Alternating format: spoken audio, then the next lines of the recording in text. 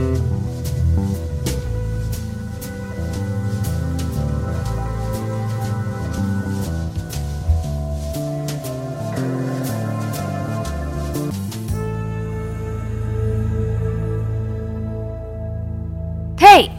You!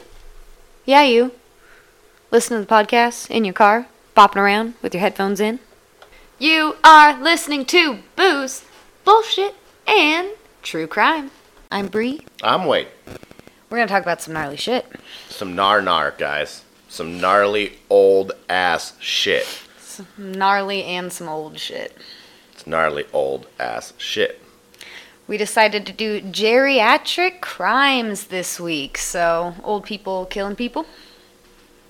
People that are old killing other people that aren't old? Or old people killing old people? Or retirement home old people killing their retirement home buddies old? I mean, our whole point was just the person doing the killing was old. Okay, my guy's old. I covered that basis. We're good. You got this assignment right. I did, and the other shitty thing is, now looking at your notes, I had no idea geriatric was spelled with J. Is that why you had such G. a hard time finding a case? I really didn't have that hard time of finding a case. The case found me, really. How if you spelled geriatric with the fucking J? Well, that attempt I gave up after everything came up as Jerry. So, yeah. Gave up that day, and the next day was like, fuck, I gotta do my notes. Opened up Yahoo Mail, and boom, there's the article for this case that I decided to do. And I'm glad that you didn't do it. Well, we were talking yesterday. I could tell by the way he was talking about his case which case it was. And I literally, almost did it. I was so close. One of these days it will happen. We will do the same case. And that's going to be a funny, awkward, very short episode. Maybe it might be long. You never know. Could be, I guess. Yeah. Maybe you did a whole different side and I did a whole different side. I don't think that's going to happen. Probably not. I think anything that's on the first 2-page search results of Google is what's going to be. Yeah, but then you start reading the story and then you're like, oh, fuck, I should research this or that. True. Well, it was my birthday week this week. I turned the big 25 on Friday. What? Yeah, we took work off Friday because we work 4.5 hours from where we live and decided to go to the lake and drink some beers and float, and I hula hooped. I just drank beers and floated. He watched me and Annie hula hoop. That I did.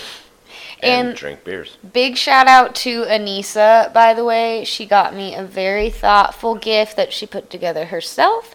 And she came up to the lake with me and spent my whole day with me. I love you, girl. You're the best.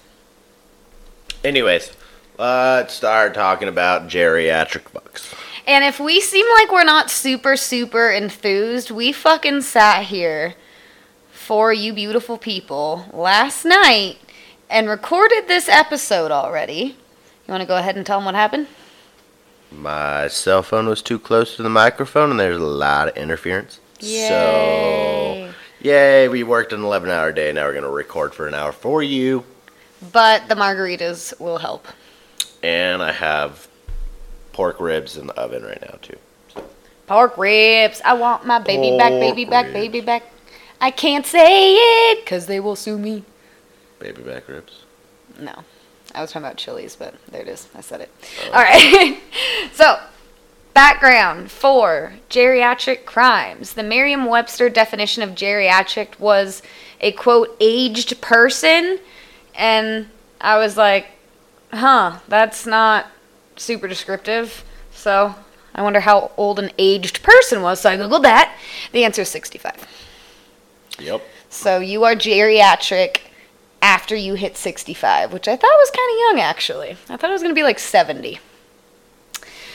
My next move at this point was to Google geriatric murderers to try and get some fucking psych, or at least background, of an old person killer. And behold, the CBS.com news article, The Rise of the Geriatric Criminal. I'm going to go ahead and start off by giving full credit and citing Miss Amy Peachy. She wrote this article, and I didn't alter a whole lot of it because it was fucking great. So, girl, you are a comedic genius. And... Ain't that peachy. Oh, my God. But Continue your background, woman. Alright, so this is all Amy's, pretty much. These days, crime isn't only a young person's game. With the aging of the population in developed countries, there's also been a rise in elderly criminals in countries including the U.S., England, and South Korea. The geriatric wrongdoers include members of a gang of thieves that recently stole more than $15.5 million in cash and gems from a London vault, with one suspect, a 74-year-old man, saying he couldn't hear a court clerk because he's hard of hearing, reports Bloomberg News. So, wow. Yeah, he's like in his court trial, and he's like, huh? What? What? Can't hear ya. What'd you say? Well, my guy, the entire time he was in court, he wore headphones because he couldn't hear the proceeding either. Oh, that's actually really sad. I don't like that.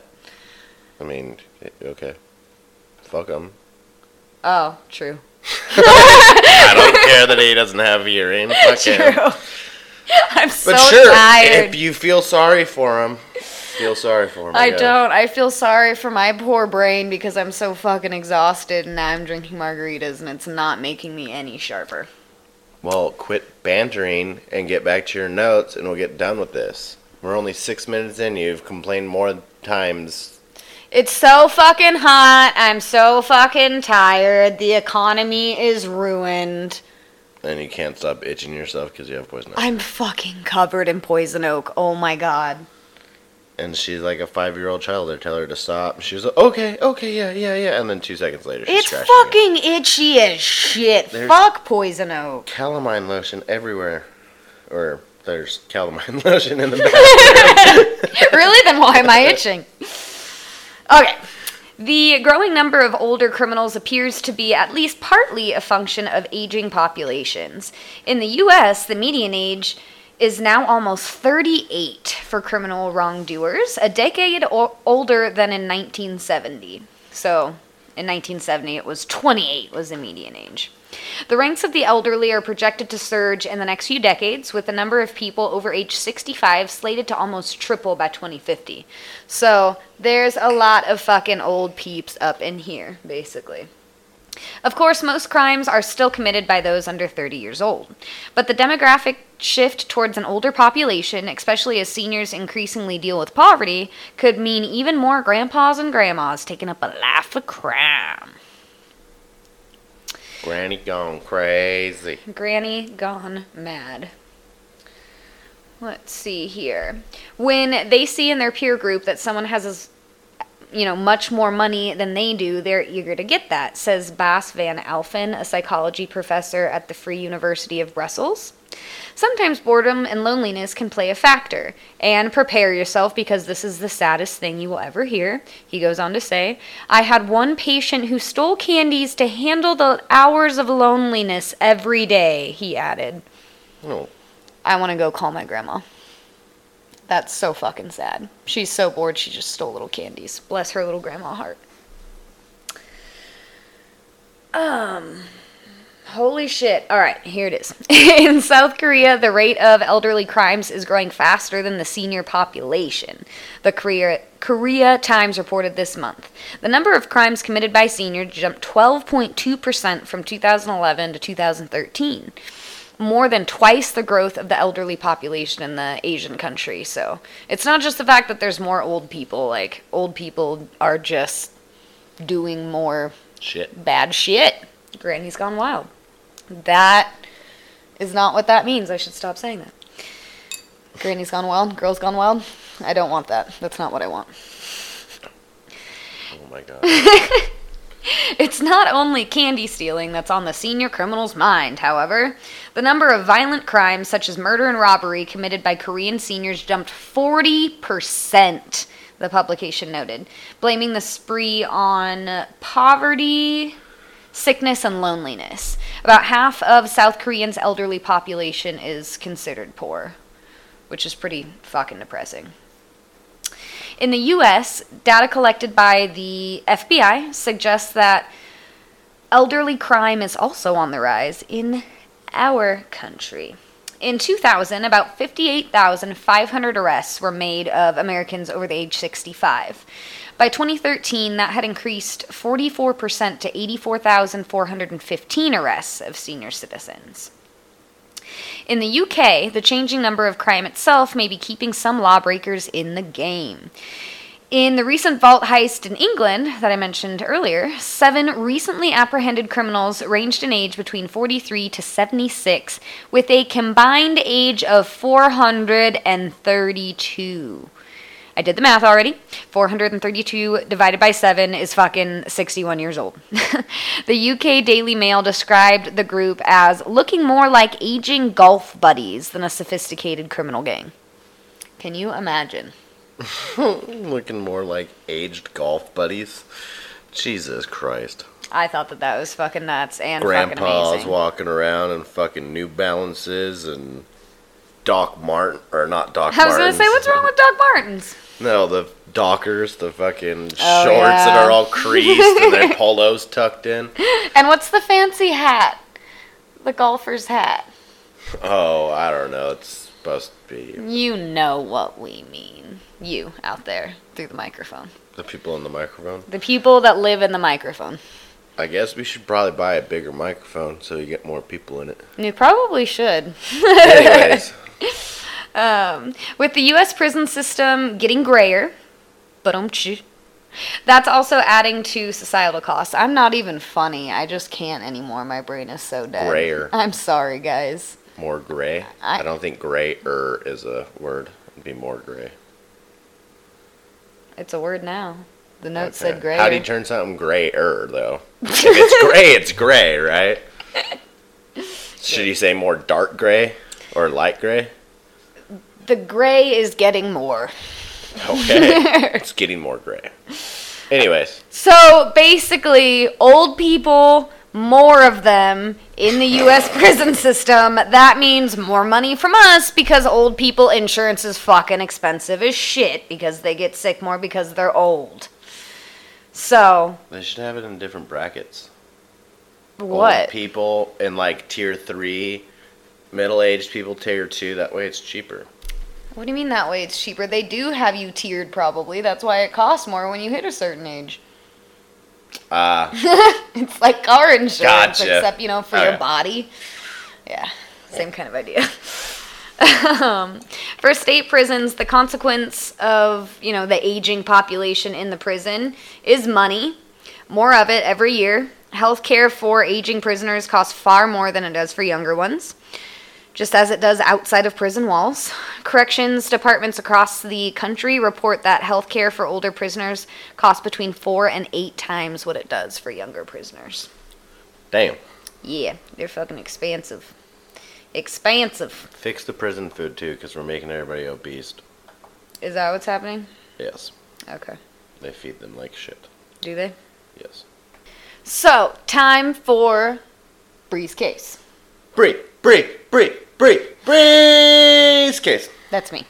I did the case of Nanny Doss. Nanny Doss. I've already heard this case. I was going to say, have you heard of her? Have you heard of her? I know you have because you fucking heard the same thing last night. You're going to hear it again. Nanny Doss, otherwise known as the Giggling Granny Killer, the Lonely Hearts Killer, the Black Widow, and Lady Bluebeard. Why'd they call her the Giggling? Did she giggle when she killed people? When she was talking about it after everything in court. Ouch, brutal. Yeah, she would giggle while she was talking about all the shit that she did. Granny's gone crazy. How fucking terrifying is that, the Giggling Granny Killer? I don't know why they called her Lady Bluebeard, though. Did she have a blue beard? No. Okay. I don't even know what that means.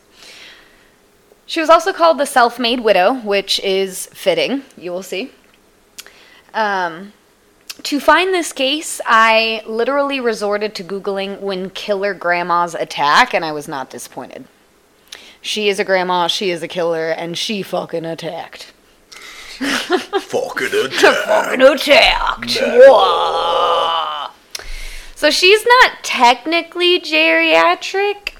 She committed her last murder and was, like, caught for it at age, I think it was 50.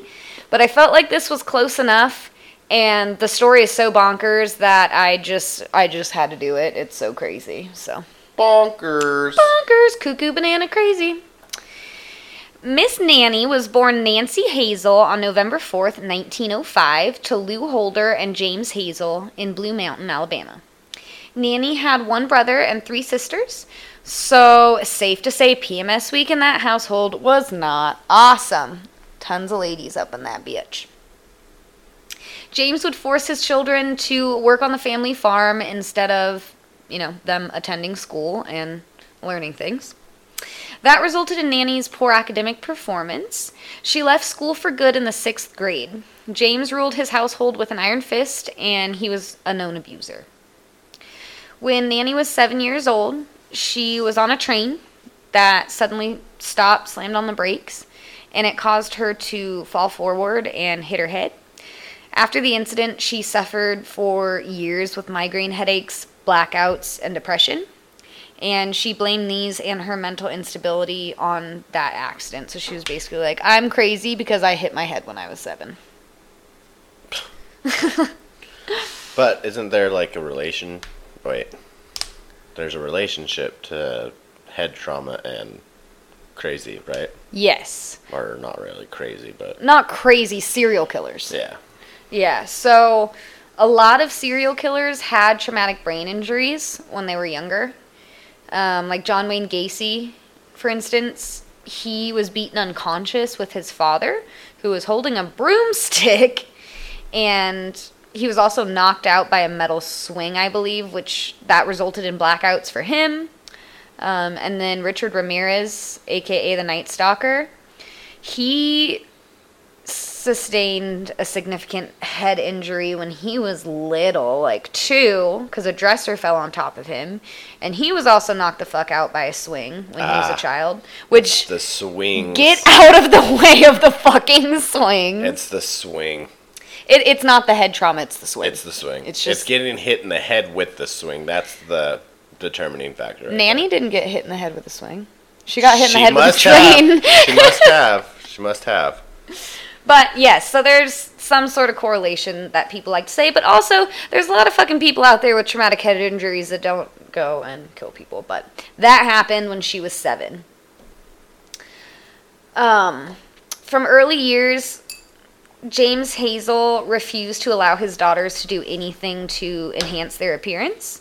Pretty dresses and makeup were not allowed, nor were friendships with boys. It was not until Nanny got her first job in 1921 at age 16 that she had any real social interaction with opposite sex. So she literally had never even, like, really talked to a boy before. She stopped going to school when she was in 6th grade.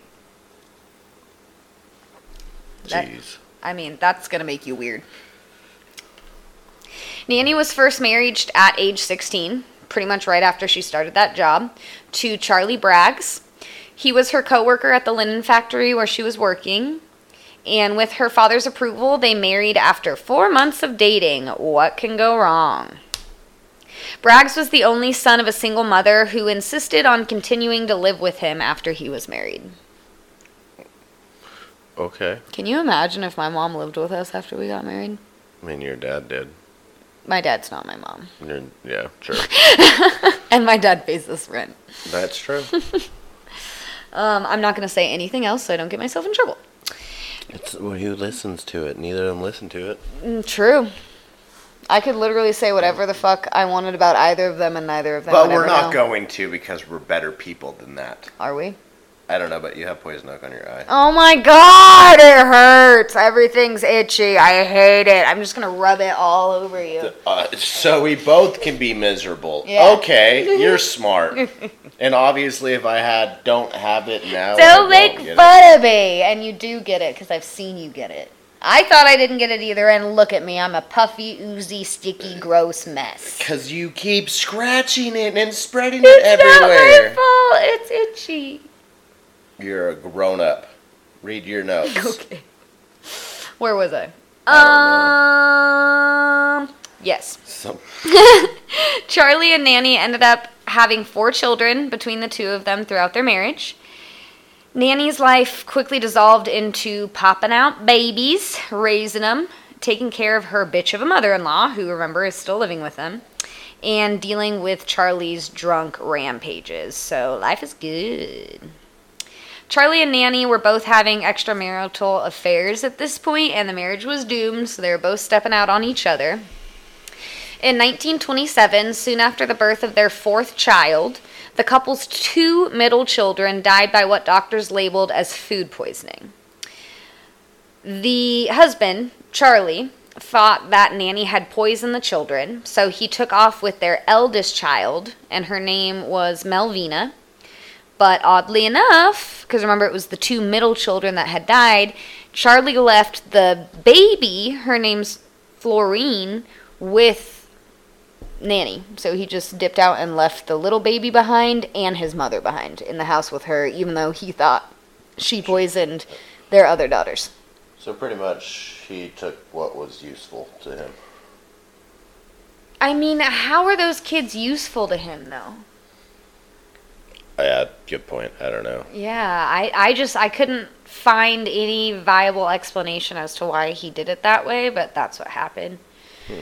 Not long after Charlie had fled the house with his daughter in tow, Melvina, his mother passed away while in Nanny's care. She stayed in their home with the youngest daughter, Florine, for a year after Charlie's mother passed away, and then Charlie did return with Melvina and his new girlfriend in tow this time. So this was finally enough for the couple to separate and divorce for good. Alone again, Nanny met her next husband through correspondence from a Lonely Heart section of a romance magazine. Do you know what a Lonely Heart section is? Yes, I do. So it's like a I'm lonely and want some good boning section. Mm-hmm. It was in the newspaper, or not the newspaper, the phone book. This one was in a magazine, I guess. Oh, they had them in phone books too. That's weird. Mm-hmm. Okay. So when you go to a payphone, you can flip the pages and be like, ah, there she is. Boom, call. Oh yeah, that's not a thing anymore. Fuck no, not. The man that she met through this Lonely Hearts section of that romance magazine was 23-year-old Robert Harrelson. Nanny was 24 at this point and has already popped out 4 babies, but is down to 2 because she lost the other 2. So she married Robert, and they lived together with Nanny's 2 surviving children. So Melvina, the oldest, and then Florine, which was the little baby, the youngest. Harrelson turned out to be a drunk, and he was wildly in debt. His favorite pastime was to get into bar fights, so that's great. But somehow the marriage lasted until Harrelson's death, which was 16 years later. Now it's 1943 at this point, and Nanny's daughter Melvina, the eldest, gave birth to Nanny's first ever grandchild. The baby was a son, and they named the son Robert. Melvina then had a daughter who was born healthy, though she died shortly after birth under unexplained circumstances. She just literally died out of the blue. And this is one of the crazier parts of the story that I never really understood. So Melvina had a really hard birth with her second daughter, right? Yeah, second kid, first daughter. And she was in and out of consciousness for a while after the birth. And she said she remembered coming to consciousness, looking over, seeing her mother stick a hat pin into the head of the baby girl. And then she passed out right after. And then the kid died, and those claims were never substantiated. I mean, that would make sense why the baby just died if you stuck a fucking pin in its head. Yeah. But I thought that was nuts. And the balls on that lady to do it in front of her daughter, even if she thought she was passed out, I just thought that was fucking nuts. No fucks given. No fucks fucking given. And this is just the beginning. Just You know how far she gets, but the listeners out there don't know. Just wait, people.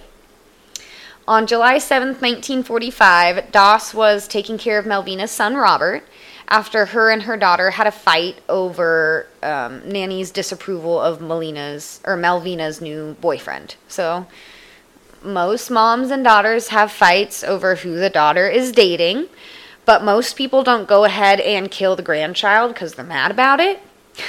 That night, while in Nanny's care, Robert, the first grandchild, so Melvina's first child, died of what doctors said was asphyxia from unknown causes. Within a few months, Nanny collected a $500 insurance policy that she had taken out on the boy. And I wonder how much $500 was in 1945, like 2.74 mil or what? Yeah, it's one of those crazy numbers. It was a lot more than $500 now.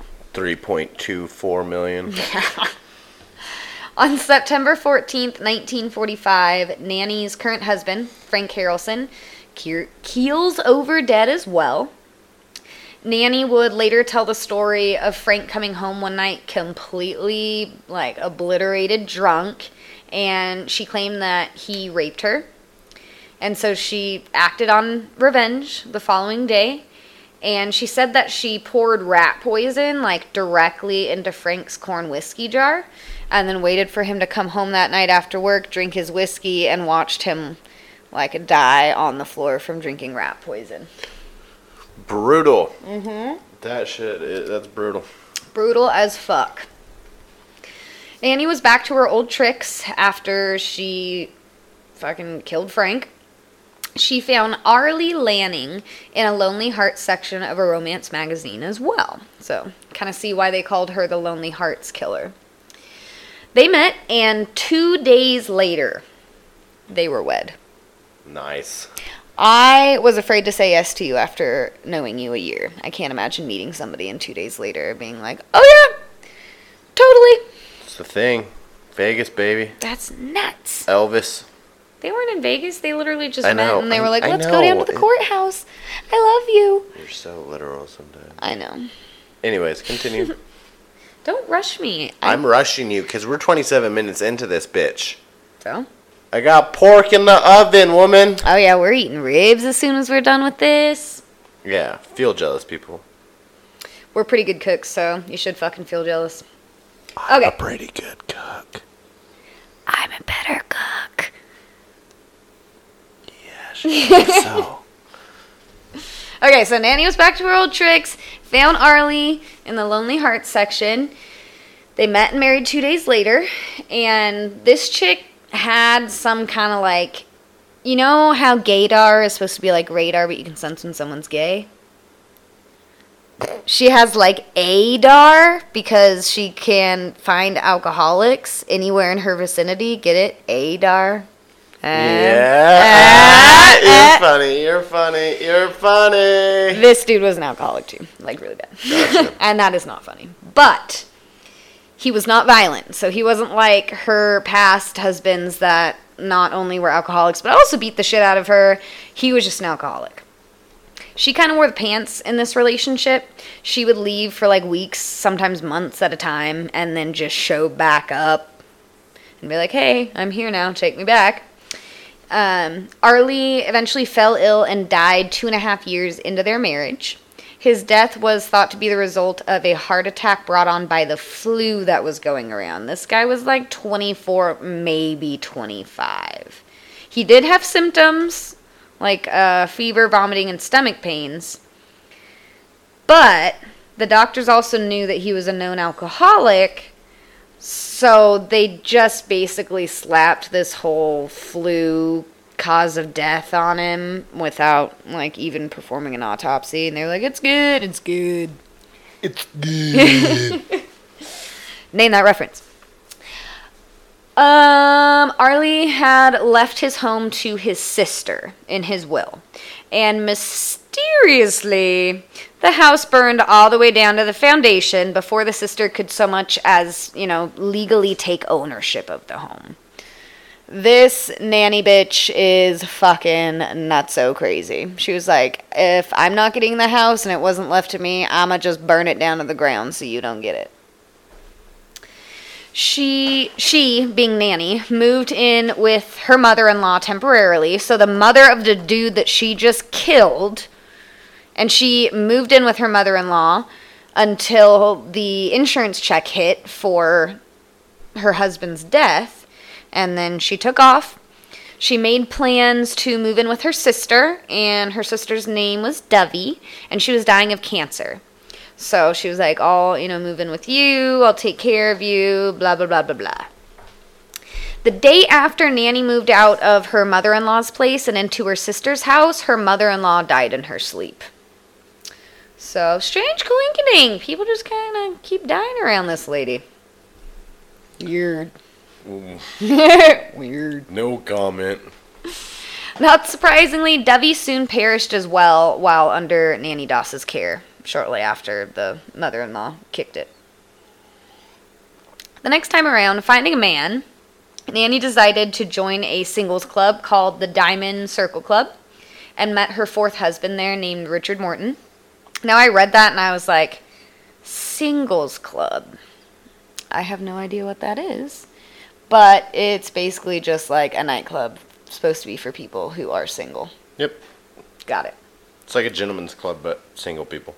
I was going to say the only thing I had ever heard of was like a swingers club or a gentleman's club, but yeah, basically same thing, just for singles people. So she met Richard there. The two would marry in October 1952, and they made their home together in Kansas, which is where Richard was from.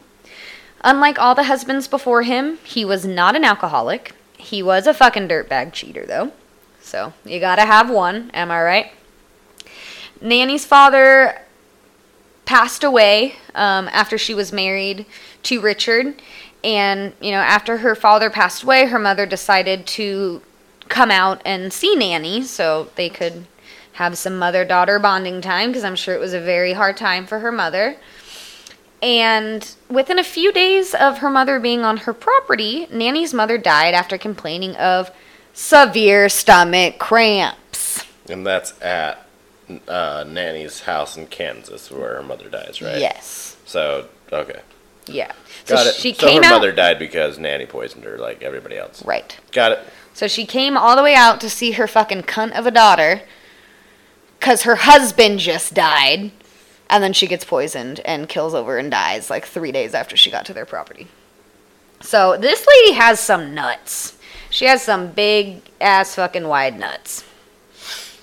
Big ass wide nuts. Wow. New hashtag big ass wide nuts. 3 months after that, Richard Morton died after Nanny had discovered that he was seeing his ex-girlfriend behind her back. See, cheating dirtbag, but still, didn't deserve to die. And besides, there was another man in Kansas that Nanny had her sights on named Samuel Doss. So she was basically like, this dude's cheating on me with his ex-girlfriend. I don't even fucking like him that much either. I see fine-ass Samuel Doss over there. I'm just going to get rid of this guy and make my way over to Mr. Doss. After Morton's death, Nanny moved to Oklahoma and very soon did indeed become Mrs. Doss. Sam Doss was a Nazarene minister who was dealing with the death of his wife and 9 children who were killed by a tornado that had engulfed Madison County, Arkansas. 9 fucking kids? Can you imagine? It's an army. 9 kids and a wife all die all at once. Sayonara, see ya, goodbye. I didn't even want to go to that dark place, but yeah. I would literally just blow my head off. There's no way. He's a minister. Yes. So he wouldn't do that. Suicide is a cardinal sin. Jesus, you need to not drink tequila. Or I need to drink lots of tequila. So, whole family died. Super sad. She meets this dude. Becomes his wife. Even though he was not an alcoholic in any way, Sam did have a flaw that, Nanny would call a flaw. And it would be his demise. He was painfully boring and frugal. Like, painfully frugal. I mean, he's a minister. They can't make that much money. And he expected Nanny to be the same. He kept a super strict handle on the funds and refused to put his new wife on their checking account. He gave her very little money.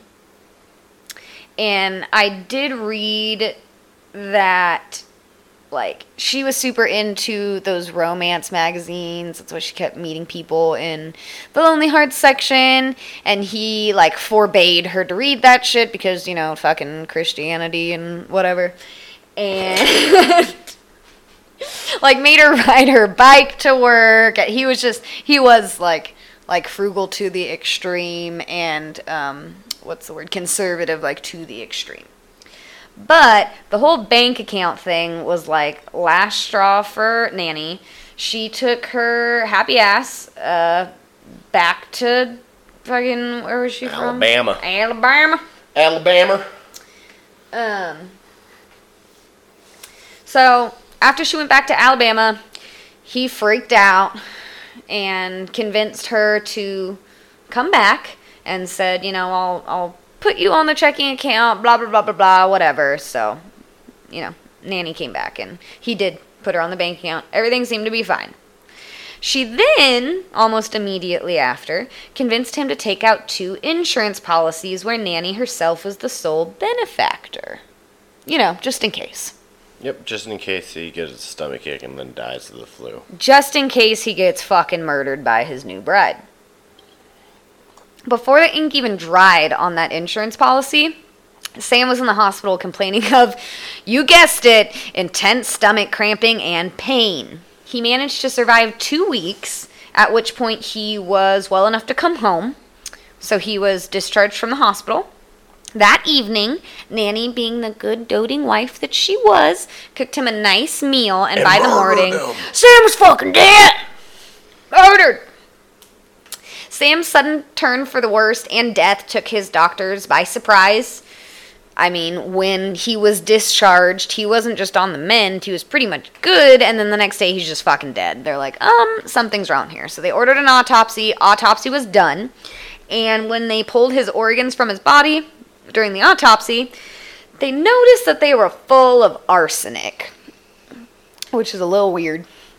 Everybody was pointing the finger at Nanny, obviously, because she was the only person even around him after he was discharged. Fuck yeah! Police then brought Nanny in for questioning, where she confessed to killing 4 of her husbands, her own mother, her sister Dovey, her grandson Robert, and Arlie Lanning's mother. So, there are more people in there that she killed. That's who she confessed to killing, though. Despite being a horrific murderer, Nanny seemed to enjoy the limelight of her arrest, and here's the giggling granny killer part that comes in. She often joked about her dead husbands and the method she used to kill them, such as the sweet potato pie she laced with arsenic. So, like, when she was on the stand, she would, like, make jokes and laugh, and gotcha. Yeah, so I didn't catch that. That's where her one of her names came in at. In 1963, after spending 8 years in prison, she died of leukemia in Oklahoma State Penitentiary because, you know, karma's a bitch. And prosecutors never pursued charging Doss for any additional murders. Most believe, however, that Nanny Doss might have killed up to 11 people. And keep in mind, all of these people were in her family. Her in-laws, her kids, her parents, one of them. And that is Nanny Doss. Nanny Doss. Nanny Doss. All right. Now I'm going to go ahead and give you guys over to Wade. Oh, why thank you, dear. So, my case was pretty well covered this year, actually. And it's about Albert Flick. So, he actually had killed back in January of 1979, and he killed his wife, Sandra Flick. So Albert had served about 25 years for that killing, and I'll cover this case before I get into the most recent one. So Albert's wife wanted a divorce. She contacted the police, got divorce paperwork, all figured out, all that crap. And one day when Albert came home, The police were there, and Sandra gave him the divorce papers and said, you need to sign these and get off my property, and the police escorted him off the property. So Sandra was obviously scared that he was going to do something crazy. So 3 weeks later, evidently she wasn't scared then. She called him up. Hey, don't. I know, but I know, sorry. Think of it this way. Maybe things had settled. He seemed like he was taking the news okay, that something happened. She thought, I don't need to call the cops just for him to come get his shit. Divorce papers are already served. It'll be fine. Don't make it seem like it was her fault in any way. Sorry, proceed. Go ahead. Very true. But she called him 3 weeks later on January 31st, 1979. She asked him to come pick up his belongings. Sandra's 12-year-old daughter, Elise, was actually at the apartment when Albert showed up. And it says she hid in the back room, but I think she was just in the back room when all it went down. And her daughter actually watched Albert assault her mother. And the thing was... Wait, are we talking sexual assault or just physical? Just physical assault. Violent assault. Yeah, like bent her arm behind her back and like pushed her into the kitchen and was telling her, don't make me hurt you, I love you, stuff like that. Then when when Elise's mom screamed, that's when she ran out of the apartment. And she ran out of the apartment to go get a neighbor to call the police. That is very brave. She ran downstairs. The neighbor called the police, and right after the neighbor called the police, he ran upstairs to check on Sandra, passing by Albert as he ran back downstairs to leave the apartment building, and he was completely covered in blood. So the neighbor was actually the one that found Sandra in the apartment building, and she was stabbed a total of 14 times. That is some anger behind that shit. But she lived long enough to tell the neighbor that her husband had did it. So police found the murder weapon in the living room, and it was Albert's 3.5-inch jackknife. I don't know how they determined it was his, but obviously it was the murder weapon, and, That's just sloppy. Yeah. But I believe it was like he had a sheath with no knife and it fit type deal. You know what I mean? His fingerprints were probably on it. Them to deem it as like his personal like daily knife type deal, thing that he would always have on him type thing. But Albert was 36 when he was convicted of his wife's murder in 1979. He was sentenced to 30 years in prison. At his sentencing, his family actually testified and said that he was a good man. He just he grew up in a bad environment of violence, and he evidently served his time. He was in good or had good behavior, so he was released 9 years early. After fucking killing somebody in front of their daughter. Child. Yeah. After serving time, well, that daughter wasn't his. It was from a previous relationship, one of Sandra's previous relationships. So it was like his stepdaughter. Gotcha. After serving time, killing his wife, Albert was released in 2007. He was arrested in 2007 after punching his girlfriend and stabbing her with a fork. With a fork? Yes. That's assault? And he punched her. Oh, yeah, that's assault. That's assault. And then he could have gotten easily assault with a deadly weapon because it was a fork. A fork? Yeah. A fork is a deadly weapon. You could stab somebody in the fucking throat and kill them with a fork. Isn't anything a deadly weapon? With intent. These bad boys a deadly weapon? You're not a I'm boxer. holding my hands up in front of the microphone. What? You're not a boxer. I can do some damage. So he went to jail for assaulting her, and he got out. When he got out, I believe he got out in 2010, I think is what happened. He actually assaulted another girl, and he beat her over the head with the butt of his knife. Fuck. And then chased her, and she got away. She escaped, and as she was escaping, he chased her, screaming at her, and all this stuff. So he went to prison for that one. He got out, and that same girl that he hit over the head with the butt of the knife, he actually ran into her and told her that she's going to get what she deserves. So he went back to prison for that. Just for threatening her? Yeah, he broke probation, and he had already assaulted this chick, and then now is telling her that she's going to get what she wants. Thank God. I'm glad he went back to prison for that. So after all that, the judge, which was Robert Crowley, released him. Fuck you, Robert Crowley. Released him on a year's probation, or this was technically when he was getting sentenced for that intimidation or whatever you want to say. Threat, yeah. He gave him 3 years in prison and 1 year on probation. Prosecutors hated that and wanted them to max out his sentence.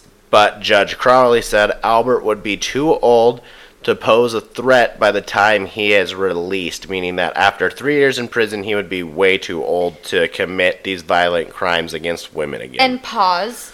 I know that, I didn't know that was a viable reason to release someone is literally, old as fuck. Yeah. Wow. Yeah. If old men... That's not necessarily a law, though. The judge just deemed that a thing.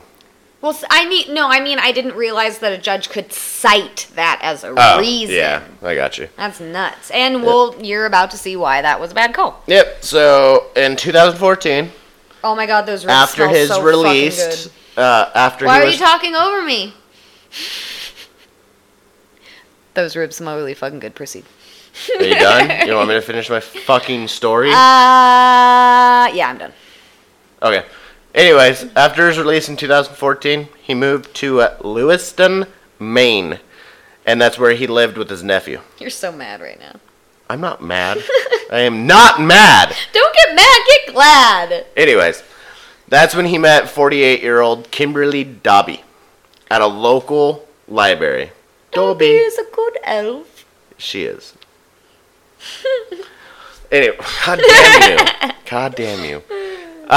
Kim had twin boys. They lived at a homeless shelter, but actually a week before her murder, she got eligible or got placed in an apartment, so they're actually going to be moving to that apartment, which was just on the outskirts of Lewiston, Maine. So just a town over, kind of like a Fresno Clovis type deal, if you guys are from Fresno or Clovis. Or 2 towns literally right next to each other where people interchange them for the other. Yeah. So after Albert and Kim had met at the library, or technically after Albert kind of stalked Kim and went running up to Kim to annoy her, is when the twin boys actually regularly saw Albert following them or Kim around town, at bus stops or the library, for example, stuff like that. But he would just hide in the shadows and watch, right?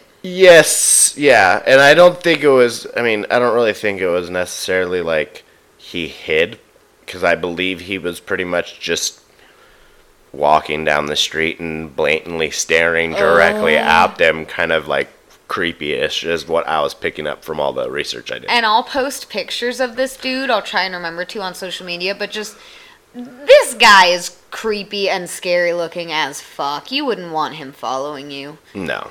So 2 days before Kim was murdered, Albert actually went to Walmart, and the only purchases he made was for 2 pink-handled kitchen knives for $2 each. The morning of July 15th, 2018, Albert followed Kim and her boys from Dunkin' Donuts to a laundromat. Kim literally walked in, threw a load of laundry in one of the washers, then she went outside with the boys. She was going to make a phone call, and the boys were just playing on the sidewalk. That's when Albert came up to Kim and stabbed her 11 times. Dennis Fisher was one of the, eyewitnesses. He happened to be in the laundromat, heard Kim scream, because he quoted that it was the most terrifying scream he ever heard. And he ran outside, drop-kicked Albert, held the 77-year-old man on the ground while police, waited for police to arrive, pretty much. Fuck yeah. Drop-kicked that old piece of shit. Yep. So after the jury was pretty much told of everything that is in Albert's past, it only took them 40 minutes to deliberate and give a, conviction of, you're going to fucking prison for the rest of your fucking life. I don't care if you can't hear. I don't give a shit if you can't see. You're spending the remaining of your life in jail. And I try to figure out what jail he's in. I still can't figure that out. So if I do figure it out here today or tonight, I'll make sure that Bree puts that on Facebook for us. So this was a quote from Sandra's daughter, Elise Clement, yeah. She said, or quoted, "I firmly believe this could have been prevented. There is no reason this man should have been on the streets." Thank you. Thank you. He should have just went to fucking prison for the rest of his life after he stabbed his wife and her mother 14 first times. time. I'm done. I'm hungry. Good night. Fuck the social media. No, I'm kidding. I'm kidding. Please write us because we're bored and we like. So not fuck the social media. I'm still going to go over the social media. That's why. First and foremost, we really, really, really would appreciate some reviews. You can review on iTunes. That would be super great. I think you can rate on Spotify as well. You can at very least do the follow or subscribe button. Or if you guys want to give us some reviews or recommendations on Facebook, there's a spot to do that there as well. Sherry Matthews, back in May, you recommended us on Facebook. You gave us 5 out of 5 stars. I've been meaning to bring you up by name, and I just keep forgetting, but I finally put you into my notes. So thank you, Sherry Matthews. You're awesome. We really, really appreciate the review. And if you want to be shouted out, go ahead and leave us a review on iTunes or on Facebook. Thanks, Sherry. Thanks, Sherry. You're the best. You are the best. You're the first. You're the first. We're always going to remember you, Sherry. A1 since day one. Oh, props. Love you guys. Bye. Bye. Oh, wait. Gmail. Booze, BS, and truecrime@gmail.com. Bye.